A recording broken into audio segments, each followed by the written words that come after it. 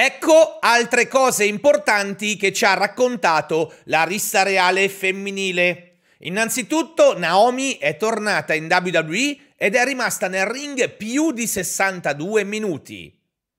Nella sfida ha partecipato anche la campionessa TNA Jordynne Grace. Nia Jax è quella che ha eliminato più avversarie, 8, segue Bayley con 7.